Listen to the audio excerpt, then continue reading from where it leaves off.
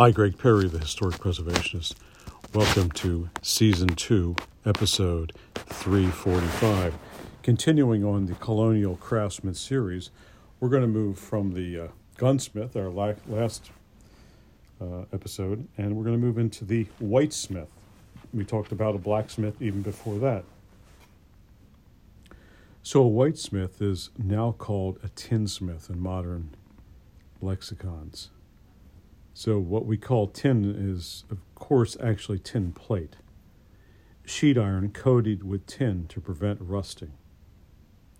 Early sheet iron was made in small pieces by repeatedly heating and flattening bar iron. At first under tilt hammers, but after 1800, by passing the bars between water-driven rollers. Tinners, as distinct from tinsmiths, cut the sheets to quite small sizes, the largest 12 by 18 inches, pickled them in mild acid, scoured them with sand, and dipped them, wet, into a cast iron pot filled with tin, kept molten over a charcoal fire. A skim of tallow on the surface prevented air from oxidizing the tin immediately. Since tin melts at around 450 degrees Fahrenheit, the fire didn't have to be very hot. The tinners believed the tin penetrated the iron and formed an alloy with it. But they were wrong. No American sheet iron was tinned until about 1830, and even then it had to be done with Cornish tin. When a blacksmith, say in Newburyport, Massachusetts, made the first American tinware in 1680, his grease lamps were certainly uncoated sheet iron. The latter, whitesmiths brought his tin-coated iron by the box at the nearest large town, cut it with bench shears to his wooden patterns, and shaped it by bending, crimping, and hammering. He worked a somewhat stubborn and restricted metal. Overheating would destroy its coating, and hammering too great a bulge in it would break the coating. Sometimes he did hammer it into a dome shape for a lid, but he seldom did so without retinning it unless he knew the finished job would be painted. Simple curves and even right-angle bends, if they weren't too sharp, were no trouble at all for him. The whitesmiths stuck to boxes, cylinders, and cones, or combinations of these shapes. When he made a tin cup, he turned its lip edge over, not only to make it smooth, but also to stiffen it. Any large article, like a pail, required additional stiffening in the form of an iron wire enclosed in the rolled-over edge. So that edge was a very supporting factor. Just think of a raised tin roof, which is a really common thing you can get into your mind, I think. But the whitesmith also used tools similar to those of workers in more ductile metals. But the simple shapes he made require far fewer special ones. In addition to the big shears anchored in the hole at his bench, he used hand snips for small cuts and nippers for trimming off tags and corners. His flattening anvil was a square block of iron set on a thick post. Bends of large diameter he usually made by tapping the metal with a mallet as he held it on a debarked log projecting horizontally off the edge of his bench. Straight and curved steel edges set in bench holes served as anvils for turning and rolling the edges of the tin. Hammers, punches, pincers, and files came near to completing his shaping equipment. Tin can't be welded. Its joints have to be soldered. The colonial tinsmith made a butt joint, that is, a joint uniting two flat pieces or the ends of a single piece used on the walls of a cylinder or a box. By lapping the edges or by turning the edges and hooking them together, turning the edges, in either case, he fluxed the joint with rosin so that the heat would not oxidize the tin, and ran the molten solder between and lapped the faces of the metal. When he put a bottom on the box or a can, he cut it slightly oversized and turned the edges up, to a size that would fit perfectly around the walls. Then he ran solder into the space between the wall and filled the little flange. He used a soft solder, probably 1 part lead and 2 parts tin, which melts at around 350 degrees Fahrenheit. It had no bismuth in it, as soft solder does today. Because he didn't know what bismuth was, the smith applied it by setting chips of solder along the flux seam, and then running them in with heat from a soldering iron, which was actually copper, which he kept hot in a small charcoal furnace on the side. A good smith left no solder visible on any joint. Rain gutters and downspouts made to fit a particular building and a few special articles, like chandeliers and extra-large lanterns, constituted the tinsmith's bespoke work, but by no means ended the list of many of the things that he made. Largely, his stock items were cheaper forms of articles that were also made of better materials. Tin dippers, strainers, and pans instead of iron ones. Tin pails and cups instead of wooden or copper ones. Tin lamps, lanterns, and candle holders instead of brass and pewter ones. Quite a few things. Candle molds, candle boxes for handy storage, small tea or spice cans, tinder boxes, and sand shakers for sprinkling sand on letters to blot the ink could be made of other metals but served their purpose just as well in tin. The list of the tin articles is almost endless. Somewhere near the beginning of the 18th century, perhaps earlier, somebody invented the roasting kitchen, a reflecting oven built in an arch-top box on legs, with one open side to face the fire. A spit ran through it, a pan in the bottom caught drippings, and a door in the back gave entry for the cook's basting spoon. Some roasting kitchens were sheet brass or copper, but tin ones roasted meat as well as the best. Square tin lanterns had 3 or 4 glass sides, usually protected by crossed wires, while some round ones had no glass whatever and allowed their faint light to escape through several hundred small holes punched through from one inside of the patterns. These round ones are often wrongly called Paul Revere lanterns. It's a misnomer.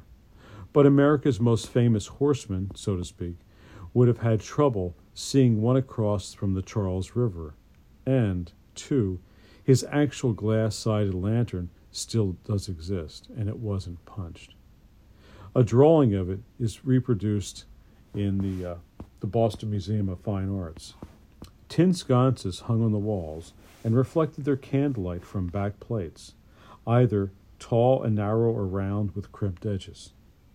A tin chandelier held 1 or 2 rows of candles distributed around a rigid core, and a ring in its top for hanging. When the cores were tin, they were perhaps a little too rigid to look better than quaint. Turned wooden ones were even better. Each candle stood in a tin socket fastened to the end of the tin arm, commonly S-shaped, and arranged radially with its mates around the core. Most chandeliers were painted black, but some were dark green and even dark red.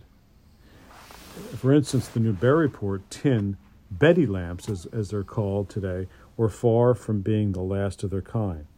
Such lamps are known to have been made by as late as 1850s, and when the last one was usually used, it's anybody's guess. But the Betty lamps existed in Europe long before America was even discovered. Its design is an improvement on the primitive cruse, which was nothing more than a grease-filled dish with a lip for a wick to rest in, and to dip grease so freely that the second dish commonly hung below the first to catch it.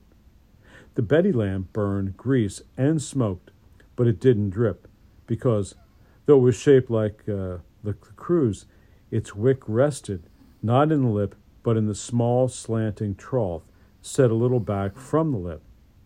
The Betty also had a hinged cover to limit the size of the flame, a refinement of the cruse seldom had. Blacksmiths made iron Betty lamps, but tin ones were easy to make and much, much cheaper, though not quite as pretty. After 1750, American whalers brought home increasing quantities of whale oil that gave more light with less smoke than any lamp that had ever been made before. The reservoir of a whale lamp oil could be made any size or shape that would permit a fair-sized hole in its top for a burner, and of any material that could be readily shaped. Pewter, copper, brass, glass, and tin were all used, but the burners themselves were generally always made out of tin. And since tin was a cheaper material, most of the lamps were made of it, except in very cold weather when it needed a little warming. Whale oil was thin enough to climb the wick, held in a slightly tapered tube, which was soldered into the disc that had its edge turned up to catch any overflow of oil. This was called a drop burner. It was dropped over the hole in the reservoir, and it worked well except that the oil might spill if the lamp were ever moved. Some American genius overcame this by adding a cork, which he kept in place by soldering a smaller disc to the wick tube below it. The next step was to screw a burner into the lamp. Most of the latter ones were threaded. In all, whale oil burners had a vertical slot in the upper part of the wick tube, admitted one point of a pickwick to raise the fabric common was best, as burning shortened it quite quickly. But Ben Franklin found that a burner with two wicks gave more light than two lamps that would give, and with these three wicks nearly equaled the four lamps. So by heating each other, they vaporized the oil more completely. Normally, the flame of a whale oil lamp burned unprotected with no chimney, giving a better light than a candle, but not making anyone blink with its brilliance. Hand lamps, intended to be carried, did sometimes have mica chimneys, like many located in the Boston Museum of Fine Arts. Some lamps, usually pewter ones, were equipped with one or more thick convex lenses to concentrate their light for reading, and artisans often suspended spherical glass globes filled with water in front of their work lamps or candles to focus the light more acutely on their material. Whale oil was quite expensive, though, in the day. The commonest kind cost roughly $1.50 a gallon in 1850. And even sperm oil, which gave a brighter light, cost $1 more. West of the Appalachian Mountains, it was hard to get either any at any kind of price, the whale oil or the sperm oil. The substitute was oil squeezed from the fat of the four-footed prairie whale. Lard oil was also thick. In fact, it was nearly solid except for hot weather. So it needed a special burner, and this was devised for it by the tinsmith. The brass holder of a wide, flat wick extruded deep into the reservoir, and after the lamp burned with a low for just a while, the metal conducted enough heat downward to liquefy the oil. A little pre-warming by the fire hurried things up considerably. So around 1800, it was discovered that distilling turpentine over quicklime would remove the rosin from it and allow it to burn in a lamp with a bright white light and no smoke whatsoever. But unfortunately, it made a potential bomb of the lamp. If a spark reached the gas that collected in the reservoir, a fluid lamp would readily explode. It happened pretty frequently. Around 1826, the danger was reduced somewhat at some cost of illumination by diluting the turpentine with alcohol. These burning fluids are known generally as camphine, and they were used along with whale oil and lard oil until the introduction of the kerosene after the Civil War. The burners or fluid lamps were quite like those for whale oil lamps, except that the wick tubes were longer and slanted away from each other. There were always two or three of them in existence in any lamp. Nobody dared to blow out a fluid lamp, so each wick tube had to be had an extinguisher cap chained to it. So just drop the cap on top of the wick and would put it out. All the tin sugar boxes, money boxes, candle boxes, lamps, coffee box, and so on were useful and cheap. But people found them ugly, and someone thought of ornamenting them. The first work was the sort was known as Japan tin. Artisans in Wales so decorated tin soon after 1700. And later ladies, with time on their hands, did it as a polite accomplishment, as it was called in the day. They first gave the article several coats of dark brown asphalt and varnish, and then embellished the surface by painting on bright colors to keep from calling the product anything so common as tin. The elegant used in French the word toit, which meant the same thing, toll or took on, in the colonies in the latter half of the 18th century, and remained popular well into the 19th, acquiring along the way a cheaper, poor relation decorated with stencils. Any tin article that might appear outside the kitchen was toll, and some of the trays, tea caddies, and so forth are quite handsome. So a pair of Irish brothers, William and Edgar Patterson, who were trained whitesmiths, came to Berlin near Hartford, Connecticut in 1738. And they went to work at their trade. They brought imported tin plate from Boston. Berlin, little more than a hamlet at that time, offered a limited market for the Patterson products. So the brothers slung sacks over their shoulders and went peddling through the countryside.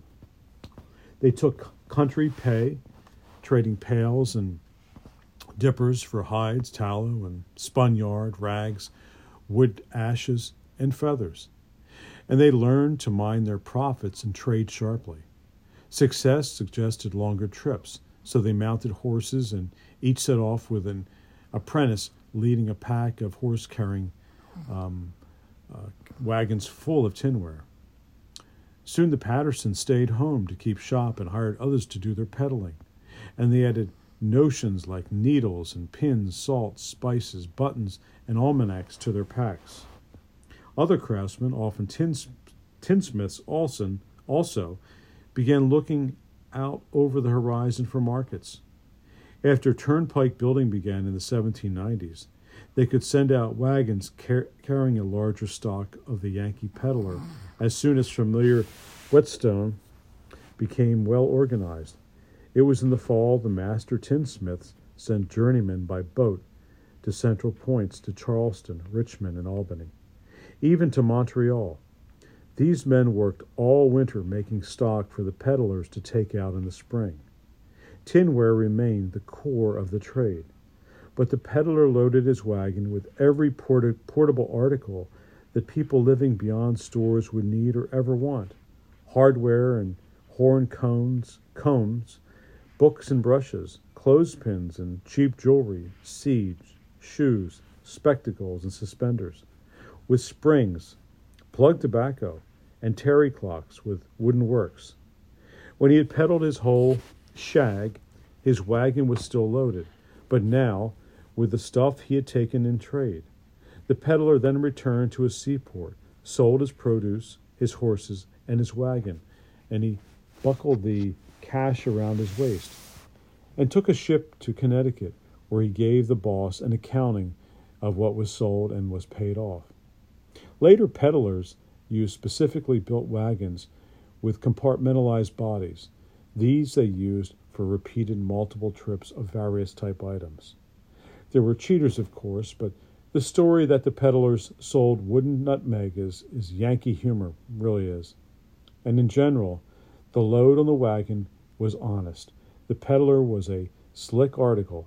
He got full value and more for what he sold.